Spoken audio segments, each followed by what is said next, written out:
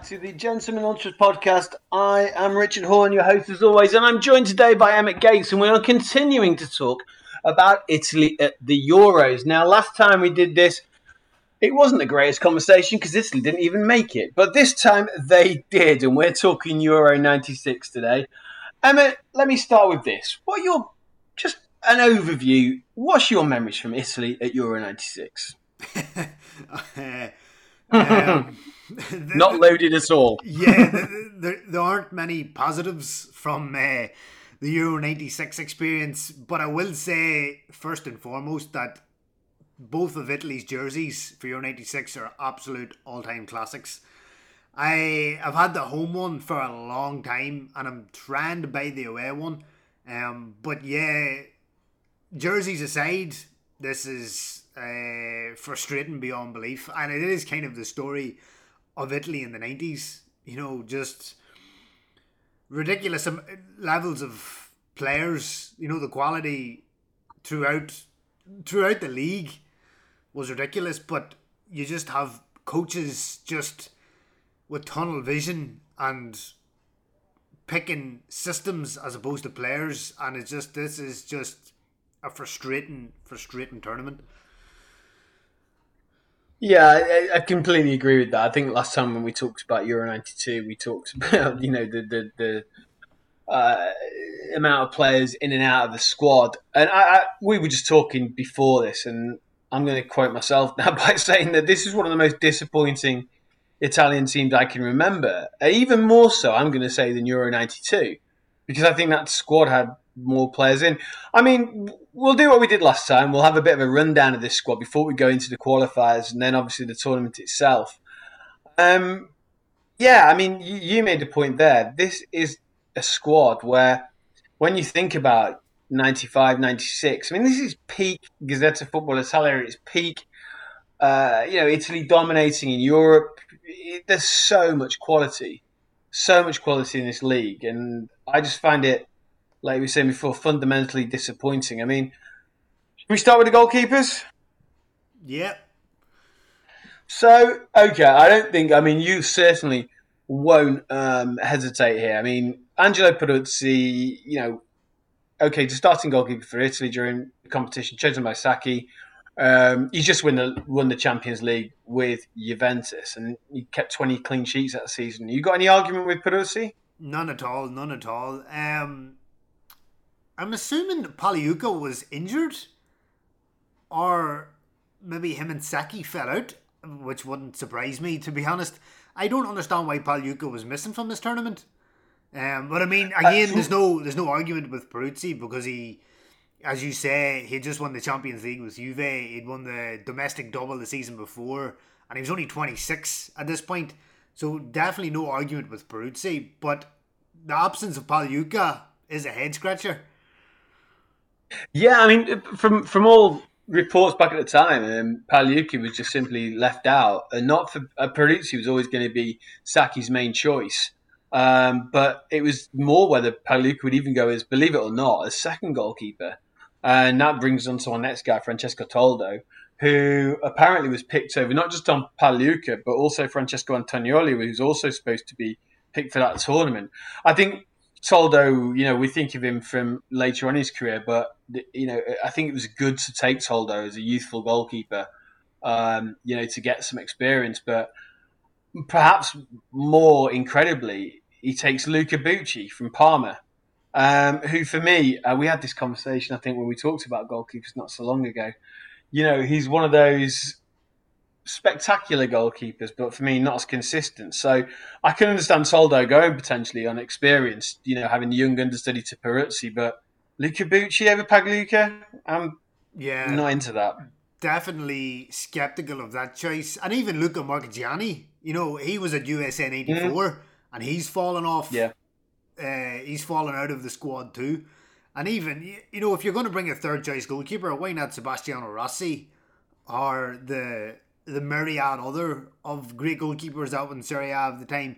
And Luca Bucci was about to get usurped by a young Gigi Buffon at this point. Buffon had made his debut in the November 95. And I think he made maybe 6 or 7 appearances for Parma that season, but Bucci's days as the number one for Parma are numbered at this point. I know it's only third choice, but you still think the other... Well, maybe the likes of Pagliuca and Marchigiani didn't really want to go with third choices. And maybe Luca Bucci was, surely. was happy to go as the third choice, but you just think surely there are better choices in the league. Yeah, and Toldo's young. Take Toldo as a third choice and take Peruzzi and Pagliuca. Yeah. And then, it makes more sense. But, so, yeah, already Saki's side is beginning to be a little bit debatable. Talking of which, I'm going to talk of a couple of... We talk a lot about these defenders. So if you'll excuse me, I don't think... If I say Paolo Maldini, Alessandro Costacurta, Alessandro Nesta, we don't need to talk about them, do we? Because that's just... Yeah, they go. Yeah, they're givens. Yeah, they go. Even though Nesta was only like 20. But I mean, you still take Nesta. Yeah, absolutely. I mean, now this is where... Now, I don't know if I'm wrong here, so you can correct me, but Luigi Apollini... Now, he was good with Parma. I admit that. I understand that. But I was just not a fan of him. I just thought that Italy had better defenders at the time. But yeah, he goes. We've got Amedeo Carboni, who, did exceedingly well for Roma. And he was always seen as like the understudy almost for Apollini, which already starts to just not feel right in my bones with this squad. And then the final two, and I want your opinion on all of these guys, because I suppose Roberto Musti, as a fullback, especially with Parma doing as well, I'm going to give him that. But I don't think he really had shone in 94. And Torricelli, who probably, as a Juventus man, you'll probably say, is a valid point, but I see weakness in this back line. Oh yeah, I completely agree. I mean, where is Beppe Bergami? If you're starting Apolloni at right back, surely Beppe Bergami is a better choice, even though Apolloni was younger. Beppe Bergami was brilliant until the day he retired. He retired, Beppe Bergami retired in 99? Yep. So, I mean...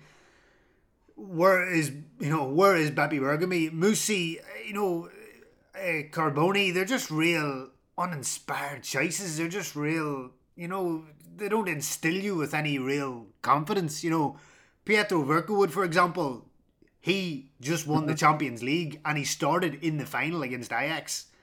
Where is Pietro Vercowood? Obviously, I know you've got Costacurta, Maldini and Nesta, but I mean... in my opinion, you still bring Vercowood if he's still playing at the highest level, which he just demonstrated, like a month earlier. Surely you bring him again with Beppe Bergami. Like, why? Sacchi just makes bizarre choices, and the likes of Apolloni and Muzzi just demonstrate that. Torricelli again was kind of in his pomp at Juve, so I actually like Torricelli. I liked him. Yeah, I'm gonna put my flag in that camp. Yeah, no issues with Torricelli whatsoever, but Apolloni, Carboni and Muzzi just scream out just good pros, but are they really the kind of players that you bring to an international tournament? I don't think so. No, completely. Now, we said the defence was a bit weak. The midfield baffles me in this tournament. I mean... Anyone who plays for New Jersey Metro Stars, and I am a big fan of Donadoni, but you don't get in this team. This is a true story. My friend, who I used to play football with in my semi-pro team, actually had trials for Metro Stars, and he would have got if he broke his ankle and didn't get in. But I mean, this was at this time as well.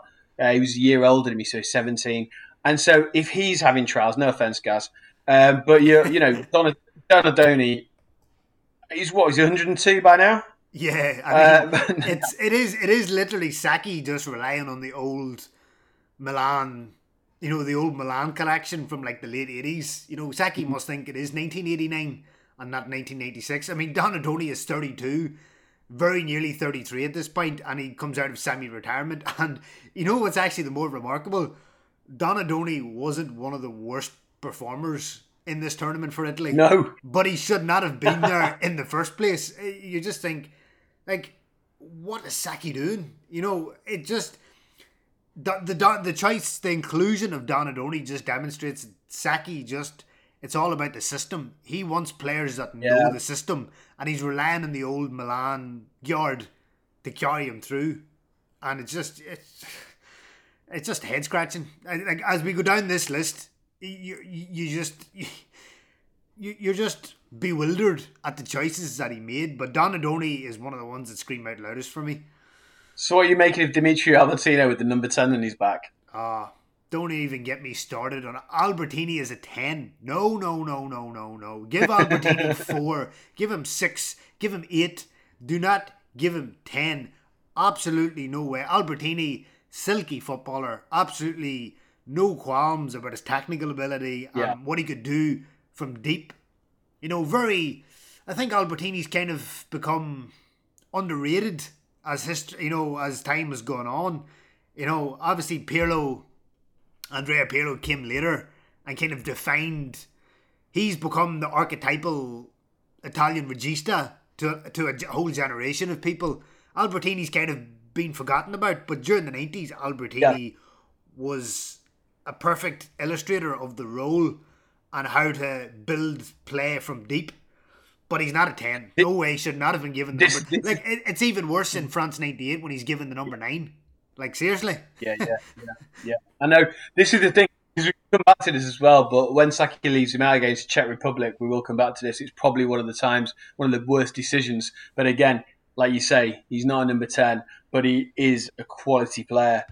But again, it just shows the bizarreness of how this team was set up. Dino Baggio then, one of the top players in 1994, would you argue? I don't think there's really too much of a miss here. He was playing well for Parma, I think, at the time. What do you think? Should he have gone? Oh, yeah, Dino Baggio, yeah, definitely. He, like at USA 94, it was Dino Baggio and not Roberto that saved Italy from going out. If you remember, I think he scored twice in the group stage. He definitely scored the winner against Norway, and he got Italy into the knockout rounds, and then Roberto took it from there. But yeah, Dino was probably one of the few box-to-box midfielders that Italy had in the 90s who had an engine to go up and down the pitch. Because usually Italy had a lot of the likes of Delivio were wingers, and Albertini was a regista, and then you had the likes of Baggio and Roberto that were trequartistas, but Dino could get up and down. He was dynamic enough to get up and down the pitch, so he was one of the few in that role in this period. So he's a go for me. Yeah, no, I completely agree with that. I think another one for a go for me is Angelo Delivio, because I think that whilst he might not be, when we look back, people might not think, wow, he's a name that's remembered. I think you mentioned about Albertini. I think this guy's underrated, personally. Yeah, completely. He's Delivio's so versatile. He could play right back, right midfield, left midfield, centre midfield. He's just one of those Italian players, kind of like Gianluca Passato or Birondelli, that can seemingly play in 15 different positions on the pitch and look comfortable doing so. So Delivio definitely, and at this point he's 29, so he's definitely a go for me. Yeah, definitely. I'm a big Diego Fuser apologist, just because I love anyone who's got a shot from distance. But I mean, I would arguably say he was past his best at this point. I'm not sure what you're thinking on that. I mean, he's with Lazio, isn't he, here? But the argument is, and let's bring another player into play here, Roberto Di Matteo.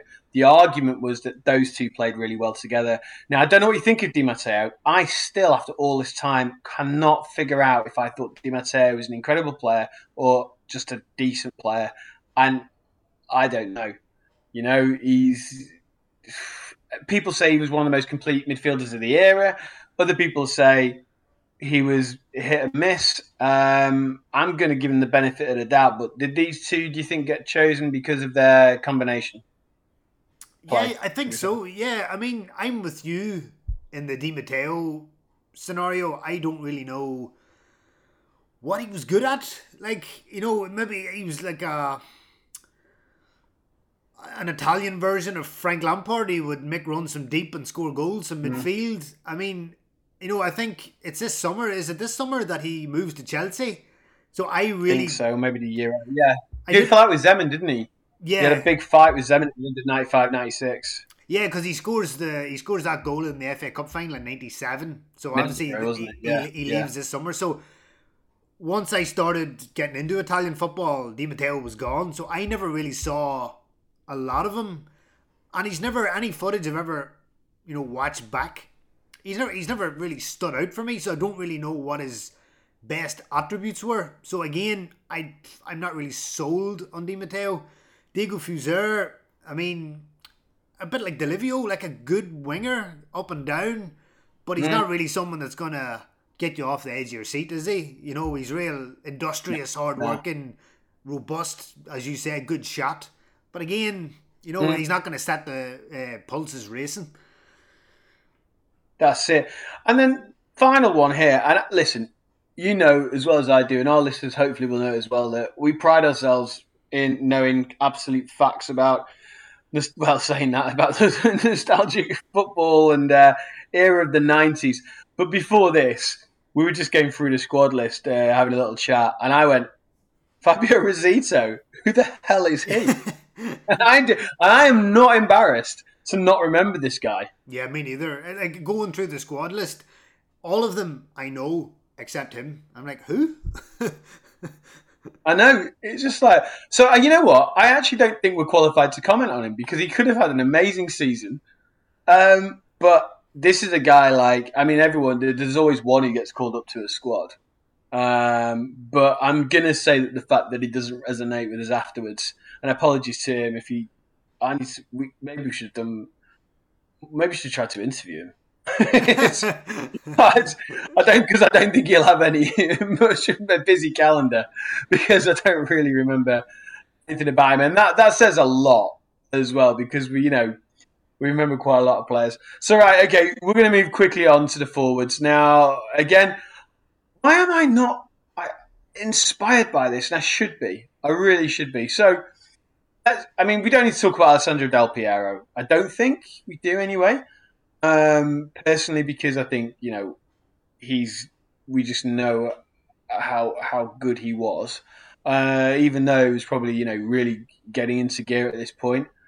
I suppose we do have to talk a bit about Gianfranco Zola. He was just about to leave Parma to go to England at the time, but I mean, this guy was phenomenal. And I think at that point, there's no argument. Is there for Zola? I can't argue against Zola.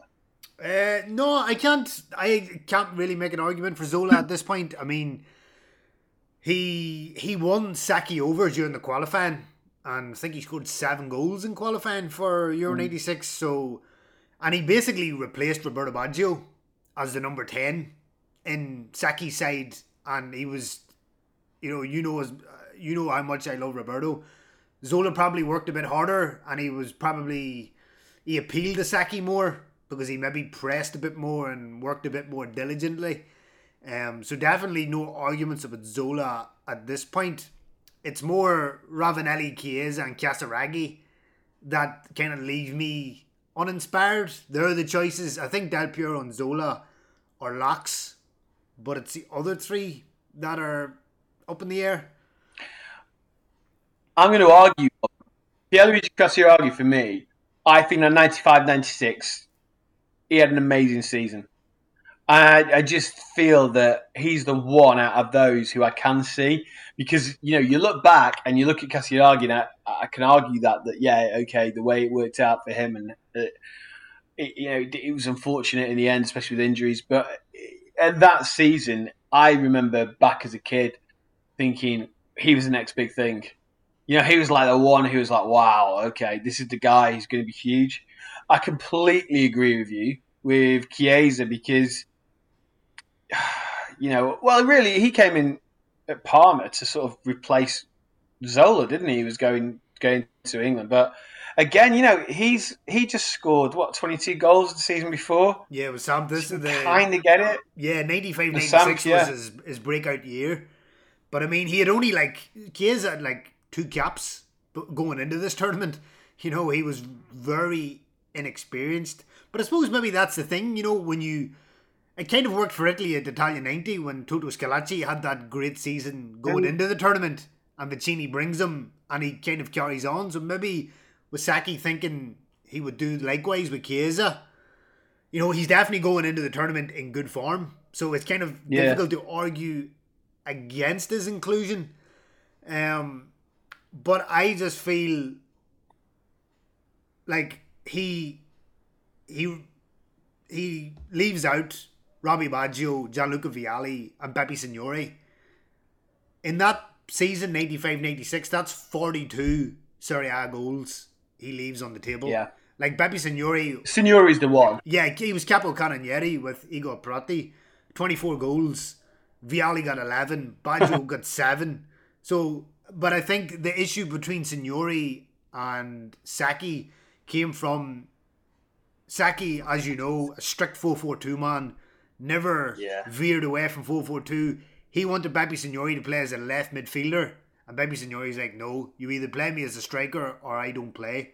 And Sacchi was like, well, arrivederci. And Signori never played for Italy again. So, there was never going to be a compromise between the two. Sacchi is as stubborn a coach as it comes. Vialli and Sacchi had a falling out, I think, in 1982. I think it was like a prank that Vialli pulled about Parmesan cheese. He put it on Sacchi's plate. And Sacchi kind of is like, he's a character kind of devoid of all humour and, practical jokes. And he didn't take too kindly to Vialli putting Parmesan cheese on his food. So that was the end of Vialli. Was never picked again. And Vialli at that point was only 28. Vialli never kicked another ball for the Azzurri. And Vialli always denies the quotes that were attained to him, that he in the final of USA '94, Vialli said that he was supporting Brazil, which is something that he's always denied. But I think if he had said it, it was more out of spite of Sacchi as opposed to definitely being anti-Italy. And Robbie Baggio, I mean, I don't care if he'd only scored 2 goals all season. And Baggio's 29. You do not bring Robbie Baggio to a tournament.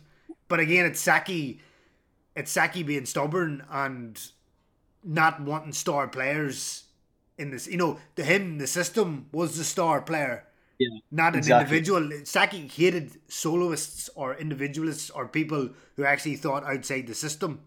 So he wanted people to conform, and Baggio was never one of those players. But to me, if Baggio was fit, which he was, you bring him, no questions asked. Yeah.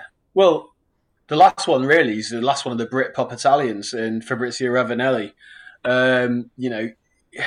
He just scored in the Champions League final for your guys. I mean, was this not his best season? I mean, I agree with you massively. I look at Casiraghi, well, maybe not Casiraghi, I look at Chiesa, I even look at Zola to an extent and think, okay, I'm really struggling to, like you say, when you've got likes of Baggio and Signori, I'm struggling here. I am thinking, I'm trying to be objective, I'm trying to put myself in the mindset of Sacchi and think, Casiraghi's just had one of his best seasons, Chiesa's scored a hatload of goals. Hasn't Ravanelli just had his best season ever?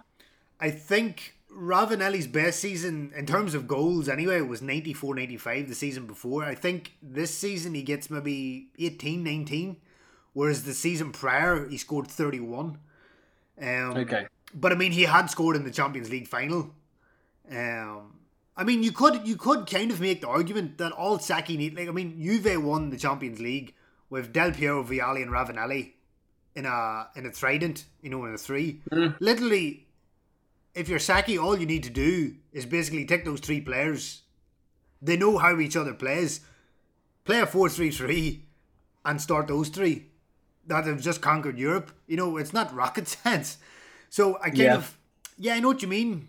Ravanelli is kind of, and he'd never really done it for Italy. Ravanelli's kind of one of those players, very good in a league, but maybe just lacking something to make that step up to international level. Again, Signori was the same, and you're seeing it now with Ciro Immobile.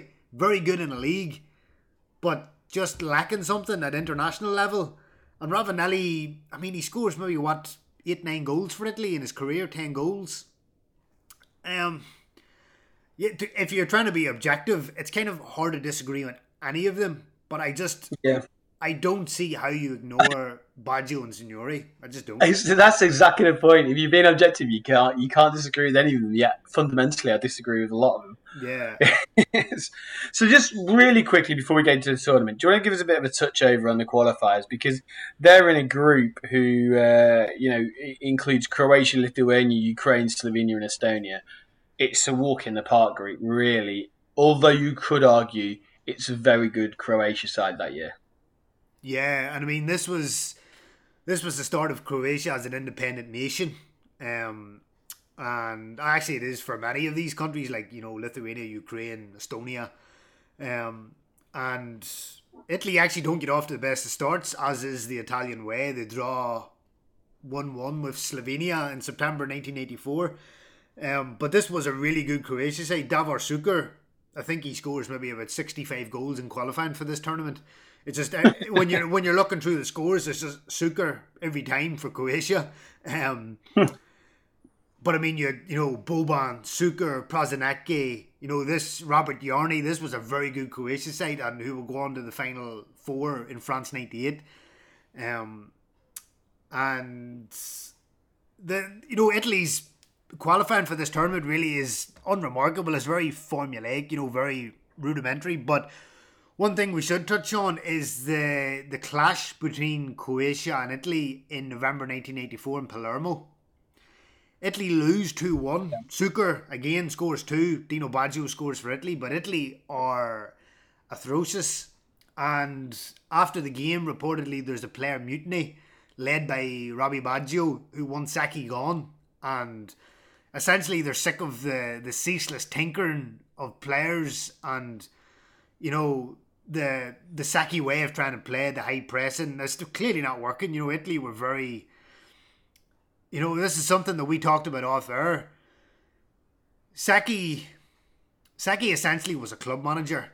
You get the players in, day out. You work in a system. You work, repeated drills, patterns, all the rest. You don't get that same time at international level. And it was evident in the way Italy played. Italy were very stodgy throughout the whole Sacchi years. And, they get to the final of USA '94. And that's, if anything, it's because of the genius of Robbie Baggio and nothing to do with Sacchi. Actually, it's probably in spite of Sacchi that Italy get to the final of USA '84. So it gets to, this is like the third game of qualifying. And basically they want Sacchi to resign. And Baggio's leading the charge. And I can't remember exactly what Baggio said, but he basically said that Sacchi, something along the lines of Sacchi promised this great football and he's fallen short. And there was speculation of Giovanni Trapattoni coming in, which Baggio ironically was in favour of, considering Trapattoni would leave Baggio out of the 2002 World Cup. And, Baggio says, he wasn't surprised that Sacchi was getting attacked by the media. He promised this exciting brand of football and he's not delivering. But essentially, Sacchi gets assurances from Antonio Matarese, who's then president of the Italian Football Federation. Matarese was the one who went to bat to get Sacchi in the first place. And he wasn't going to get rid of him because it would have made his position untenable. So basically, Sacchi gets that reformation that he's staying. And as soon as he gets that, Baggio's out. He cuts him out. Baggio only plays one more game, I think, a year later in September 1985 against Slovenia. And that's it. Baggio doesn't play under Sacchi again. So he basically cuts him. And he brings in Zola full time as his number 10.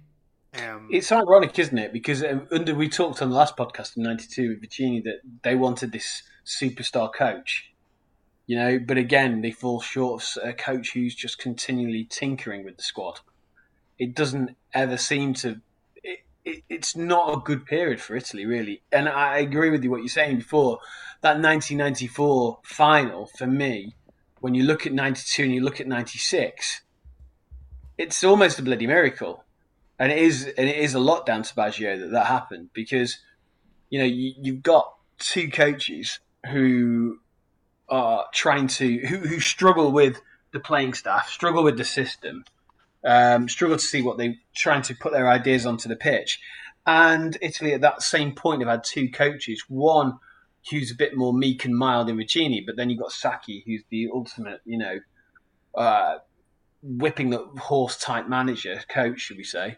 And it still doesn't seem to work. But I don't know. I mean, you're right, though. I mean, it was poor. I mean, the qualifiers, they finished second to Croatia in the group. Equal points, but on head-to-head, they finished second. Well clear of Lithuania, which is a good thing. But it wasn't looking... I don't think he's looking for spectacular as they go into the finals in England, do you? Yeah, I mean, it's kind of what we talked about in the last podcast about Euro 92. Like, if this had been another 8-team tournament, Italy were out. Italy finished second, on goal difference. So again, a very talented squad would have missed out on another Euros had it been an 8-team tournament. But luckily for Sacchi and Italy, UEFA decided to expand the tournament to 16 teams. But this, obviously, it was a routine qualifying. But yeah, it just leaves you really uninspired. And the choices that Sacchi, the squad that he brings going into the tournament, you just think there was many better players that he left at home than he brought, and it just really, you just look at that squad and you just think uninspiring is the word. Yeah, it's just real. Like, it is literally just workhorses that fit into his system, and he's not bringing the best players that could win a game on a dime, or players that have proven themselves with Italy. It is literally players that will fit into his system, and that is it. And the system is the star. And if you don't fit into this system, you are not coming. That's essentially it. And to me, Sacchi should have gone after USA 94. Baggio ironically saves his job. Because if you remember, and I'm sure you do, how poor Italy were in the group stage of USN 84. They were awful. Yeah. They're dire. And he took Baggio off in the second game against Norway once Marchigiani or Pagliuca gets sent off, and he takes off Baggio for Marchigiani, and Baggio's like, this man's crazy. You take off your best. Imagine Argentina or Brazil taking off Romario or Maradona for a goalkeeper. Instead of taking off a midfielder or whatever, Sacchi just, I don't know. And it's easy to say in hindsight that he was a poor choice to be Italy manager, but even at the time, people wanted him gone because he just divided Italy so much at the time. I think he enjoyed doing it at the same time. So if we fast forward to Anfield, 11th of June 1996. Actually, just before we start the tournament, we should point out the draw was made in Birmingham in December 95. I know where you're going. Yeah, and basically it gets to, you can see this on YouTube, the last two names is Italy and England, and either could go in Italy's group, which was Group C, or the group with Scotland, Holland and Switzerland. And it was between Italy and England to see which group or which team ends up in which group. So you could have had England going into this group and Italy going into the Scotland and Holland group. And to me, that changes the complexity of what Euro 96 represents. Specifically on British shores, because then you got the England v Scotland game, Gazza's goal, the euphoria that comes after that result. If you put Italy in that group and England end up in the Czech Republic and Russia group, and they play Germany, it's a completely different tournament. The feel of it, how it's remembered, completely changes. And maybe Italy actually make it out of this group as opposed to what happens. So it would have been interesting to see how, if the rules had been reversed, how the tournament would have played out. True. Ifs and buts there, ifs and buts. Yeah, that's true. Yeah. What if you go down this road, we could be here forever. I was going to say, what if never mind. Anyway, so I was going back to 1998. But no, it's one of those.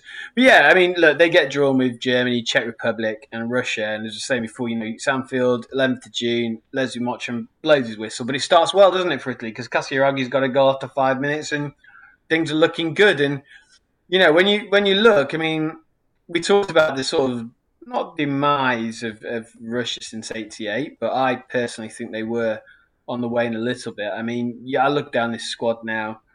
At the time, Dimitri Karin, I still think was an okay goalkeeper. Dobrovolsky is getting a little older. I always did like him as a player.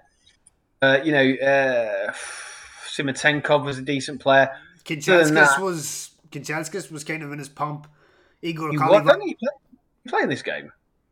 Well, he was in the squad, Kanchelskis. I'm nearly sure he did play. And then you have Igor Kolivanov, later then of Foggia, but later of Bologna fame. Kolivanov was a good, industrious centre forward.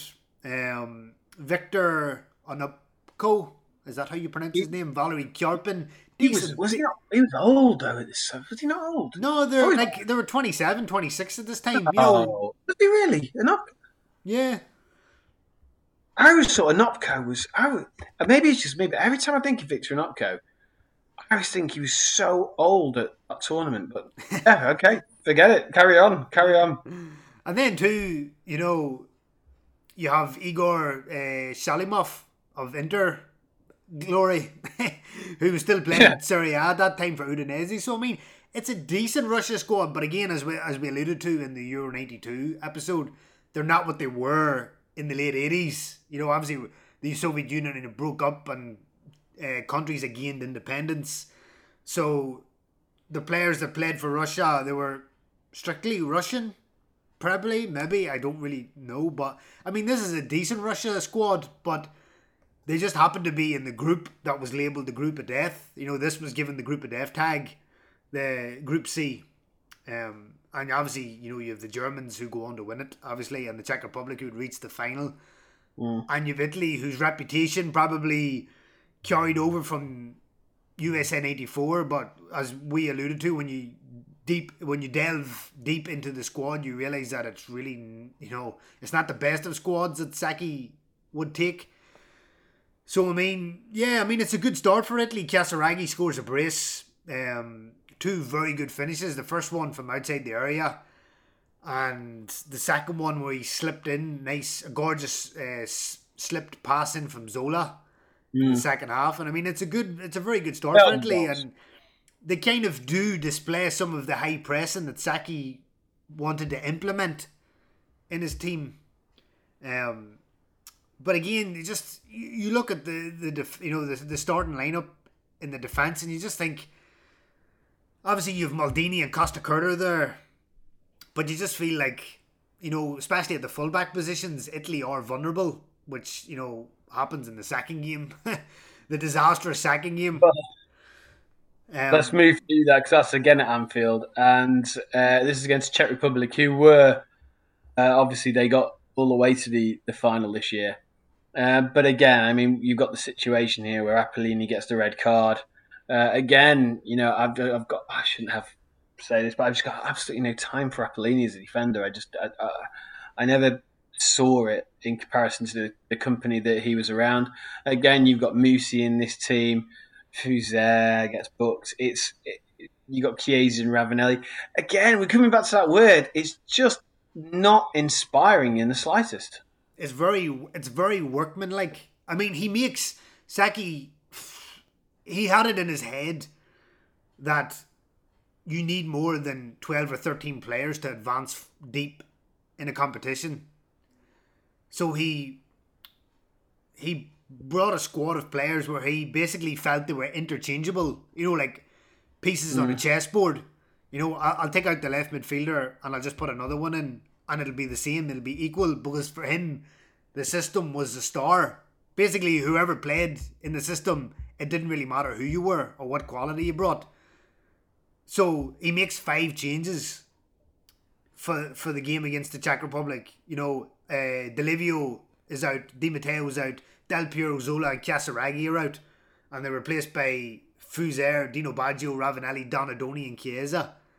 I mean, let's give a poor mention here to Alessandro Del Piero, who was forced out. He was given the Signori role for Euro 96, shunted out to the left wing. He got 45 minutes in the entire tournament, and that was it. Like, he got 45 minutes against Russia. He was took off at half time, and he never kicked another ball for the remaining, 2.5 games. And then, for the game against the Czech Republic, he makes all these changes, and he thinks that because the system is the star, it's not going to make any difference. But that's not how football works.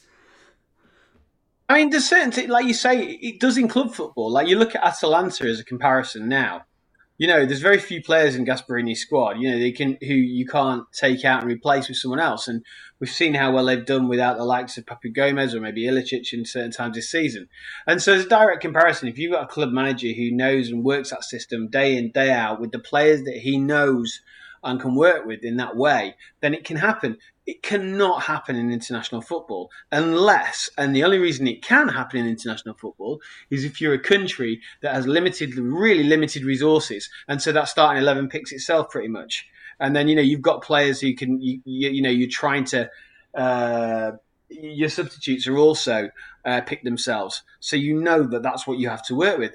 But this is in Italy where you've got all the wealth in the world of talent to have, and it doesn't make any sense. And like you say, the fact that Del Piero plays 45 minutes in this tournament is madness, especially when you look at, like you said before, we've seen what the Parma teams and the Juventus teams are doing in this era. It's just, this game, it's against the Czech Republic. Okay, yeah, you look at the likes of Poborský, Kadlec, Berger, a long shot. Obviously, we've got Nedved in there as well, I should certainly mention. Kuba in goal, maybe you can say he's a half-decent goalkeeper.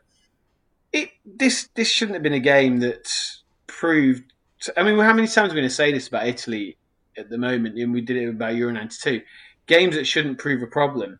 But you look at that Czech Republic team, the one thing it picked itself and it was organised. Kuka now, measuring up the cross. Oh, it's another goal! And it's Babel who's put the Czechs 2-1 ahead.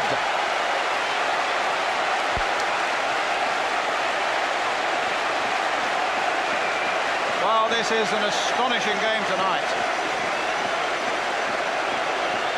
And the battle is really on now for the Italians. And, ironically, that was a team that would pick itself. And, so you still, even when you go down to you think of the bench of that Czech team, of the 96 team, really, okay, the likes of Smisa, maybe Novotny, maybe Skriniar. It's a team that realistically, the first 11 that's going out there.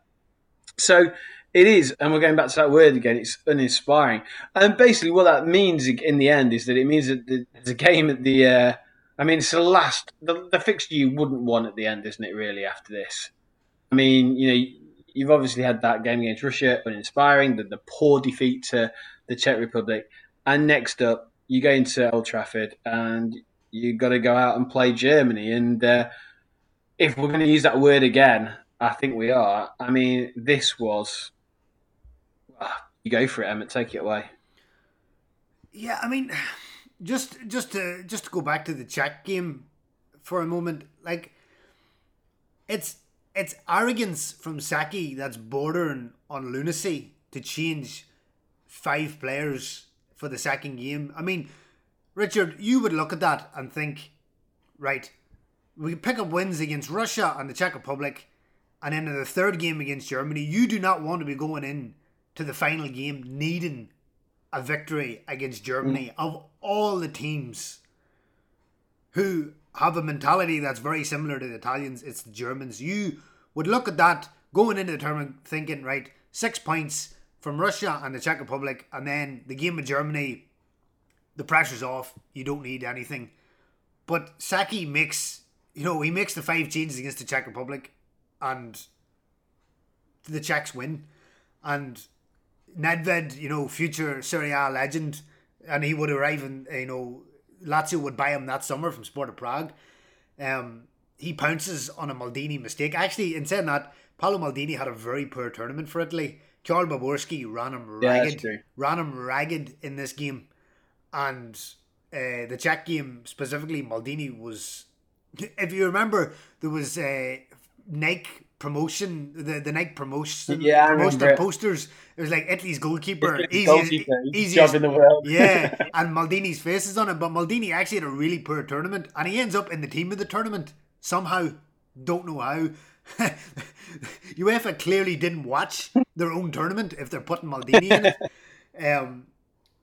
But you would think you get to you want to win the first 2 games and then you can make changes. But Saki, just the arrogance that Saki thought that the system could beat anybody, regardless of how many players he changed, it's madness. And then you get to the final game, and Italy essentially either need to win or better Czech Republic's result against Russia. And then, he makes more changes. He reinstates Zola and Casaraghi, up front. Di Matteo's brought back in. Costa Curta replaces Apolloni, who's suspended. Paolo Maldini's moved back into into central defence as opposed to being left back. Carboni comes in at left back, and it starts off well. Italy press high. Casaraghi wins a penalty. Matthias Sammer, who would go on to win the Ballon d'Or that year, as he was captain of Germany in that tournament. Why was Matthias not at Euro 96? Do you know? That's a damn good question. You mean, Matthias would have been maybe 34, 35, still very good, but there was something, he definitely, I can't remember why he got left out now. Knowing Matthias, it was probably an argument with Bertie Votes. Bertie Votes, yeah, probably. I'm trying to think. That does really resonate. There was definitely something there, because I remember there's a good documentary on Sky where Matthias happily talks about his past his career, and I know that he does have something to say about Bertie Votes, but I can't for the life of me remember off the top of my head now. But yeah, something to have a look at. Yeah. So Casaraghi pounces on Sommer's mistake at the back, and he runs through, and Andreas Kopka brings him down. Penalty to Italy. Zola steps up, and honestly, one of the meekest penalties that you will ever see in an international tournament. If our listeners haven't seen it, go on YouTube and type in Italy-Germany, and you see Zola steps up, just it's almost like a back pass with the instep of his right foot, just gently passes it to Kopka's left, who dives and makes the save easy. And Saki said after the game, Zola's miss, it cut off his legs, like his confidence just evaporated, and Zola was a ghost for the rest of the game. And that was Italy's chance. After that, Italy never really threatened the Germany goal. They kind of threw everything forward, but it was always huffing and puffing. Germany kind of kept them at arm's length, but Zola's penalty was really their chance, and they fluffed it. Yeah, no, absolutely. And in this game, like you said, Germany go down to 10 men, don't they? And yeah, we couldn't have had any more chances here. Yeah, and I mean, in a sense, that actually hampered Italy, because Germany then just put everyone behind the ball. And in a situation like that where you've 10 men, decamped in their own half, Saki's system, which is all about exploiting space in behind, that's no good. It's at this time where you need a Baggio, someone who can get on the ball and create a bit of magic, find an opening, the smallest of openings. But of course, Baggio's not there. Zola's confidence is gone. Del Piero is on the bench. Italy huff and puff. So the Germany going down to 10, was counterproductive from Saki's point of view.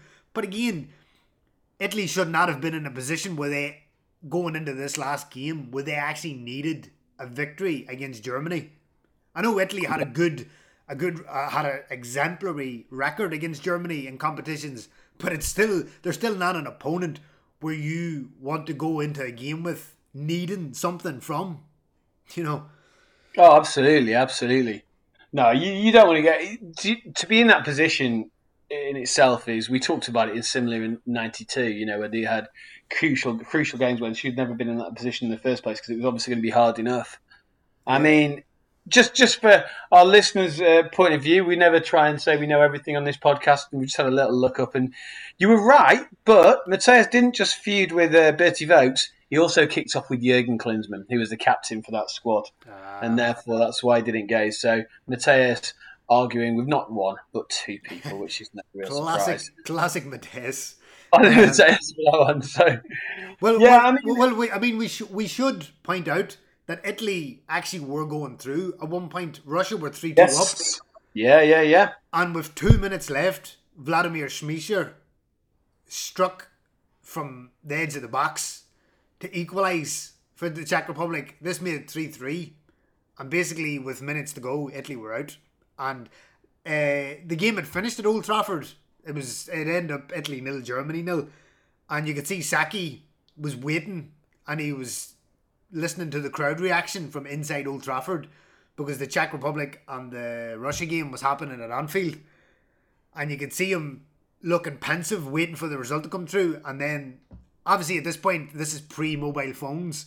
So it's like Italians inside Old Trafford with handheld radios and desperately looking up teletext or the 90s way of gaining news. And then it breaks through that Italy are out. It's 3-3. The Czech Republic are through, and Saki just storms straight down the tunnel, almost tears in his eyes. But he, after the game, he was typically robust and arrogant and stubborn. He was asked, was he going to resign? And he's like, no, I have a contract until after France 98 and I intend to honour it. Which, of course, we know that didn't happen. But, I mean, it just shows you that Italy actually, despite all of Saki's craziness and lunacy, Italy very nearly pulled it off and very nearly qualified. But to be fair, it probably... But they would have faced Portugal, wouldn't they? Yeah, they would have faced Portugal in the quarters. I mean, that really wasn't a vintage Portugal side. You had Rui Costa and Figo, that golden generation, but they weren't maturing like they would do by the time you get to Euro 2000. So, I mean, you can imagine Italy could have beat Portugal had they qualified. But I think it would have been unjust if Italy had have qualified, to be honest.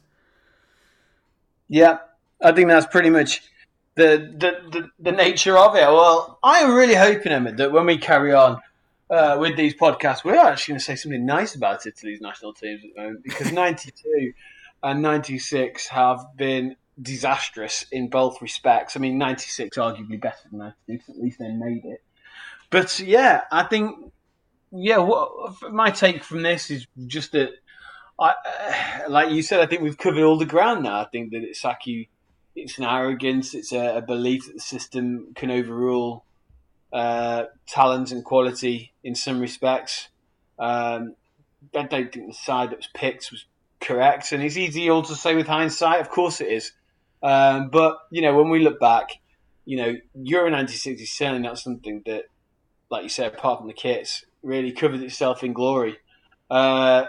Uninspiring, as I've said a million times today, and one that I think they'll be quite happy to forget about, to be honest. Yeah, it's definitely not going to be a tournament that will live long in the Italian memory.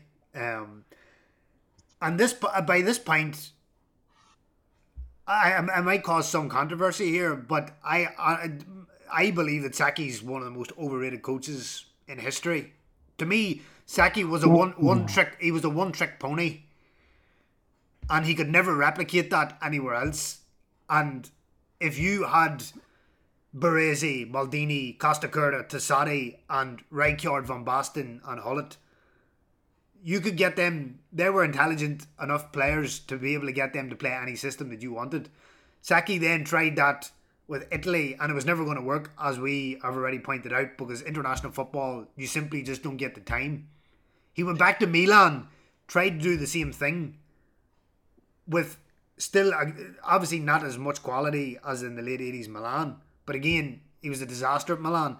He went to Parma, was a disaster. Went to Atletico Madrid for a cup of coffee, was a disaster. To me, Saki was a one-trick pony, and by 1986 that pony was worn out.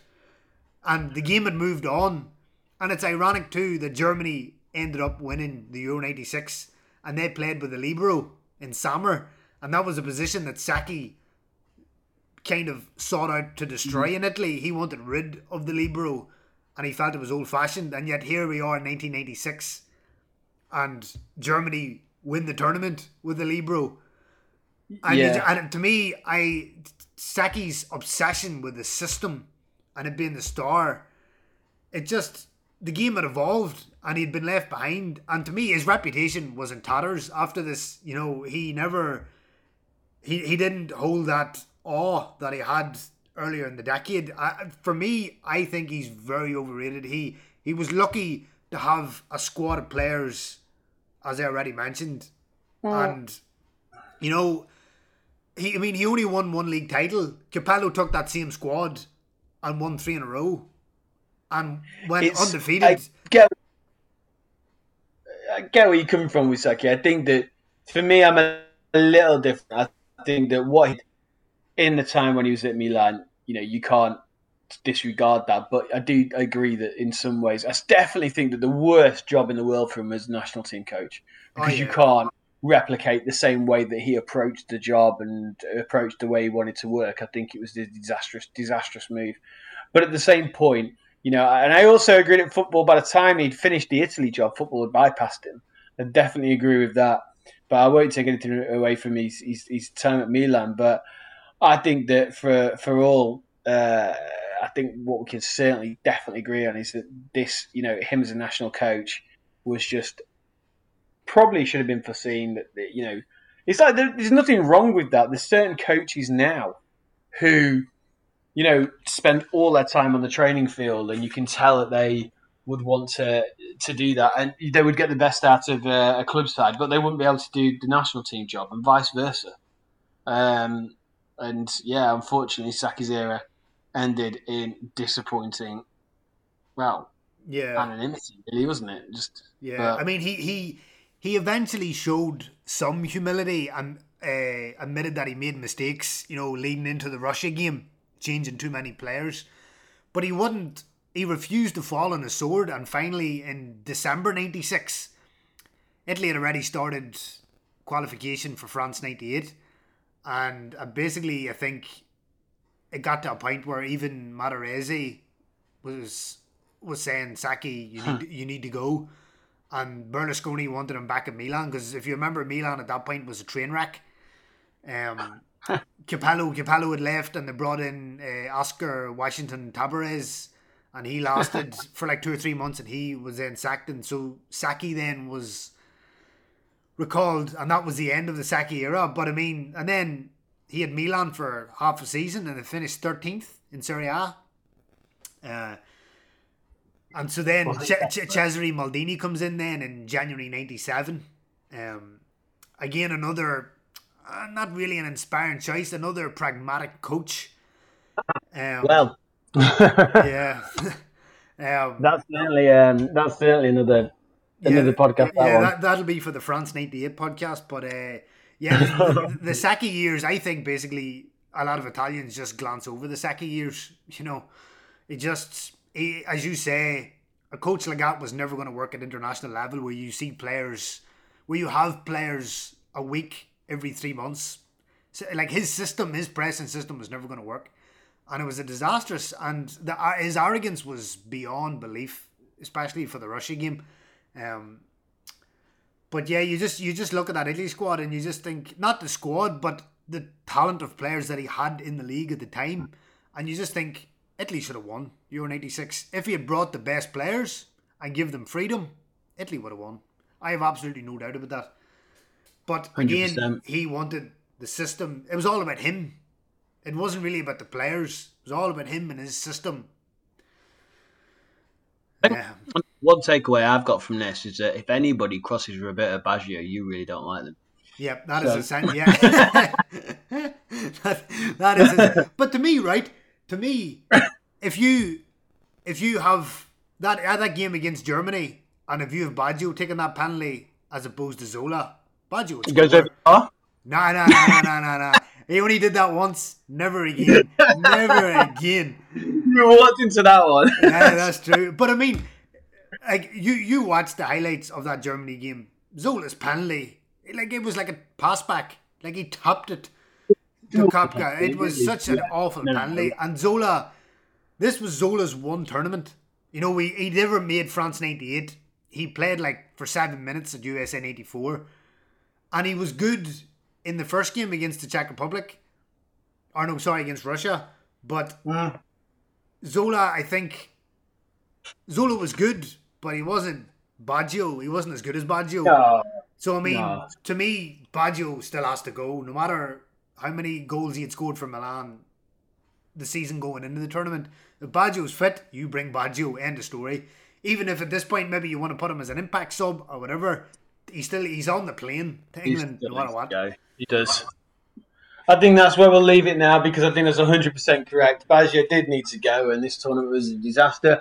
We are going to be back very, very soon talking about Italy's next escapades at the Euros, and hopefully, we can say something a little bit more positive about the Azzurri. Yeah, I mean, Euro 2000 went a lot better than Euro 96, so yeah, we'll have some nice things to say. We're on the up. We're on the up. Yeah, we're Excellent. Well, thank you for this, and thank you everyone for listening. Please put a comment or a post if you like this. Please subscribe to the podcast, or if you feel like you don't agree with mine, then there's comments about Euro 96. Please feel free to destroy us on Twitter. So from me and Emmett, it's ciao for now.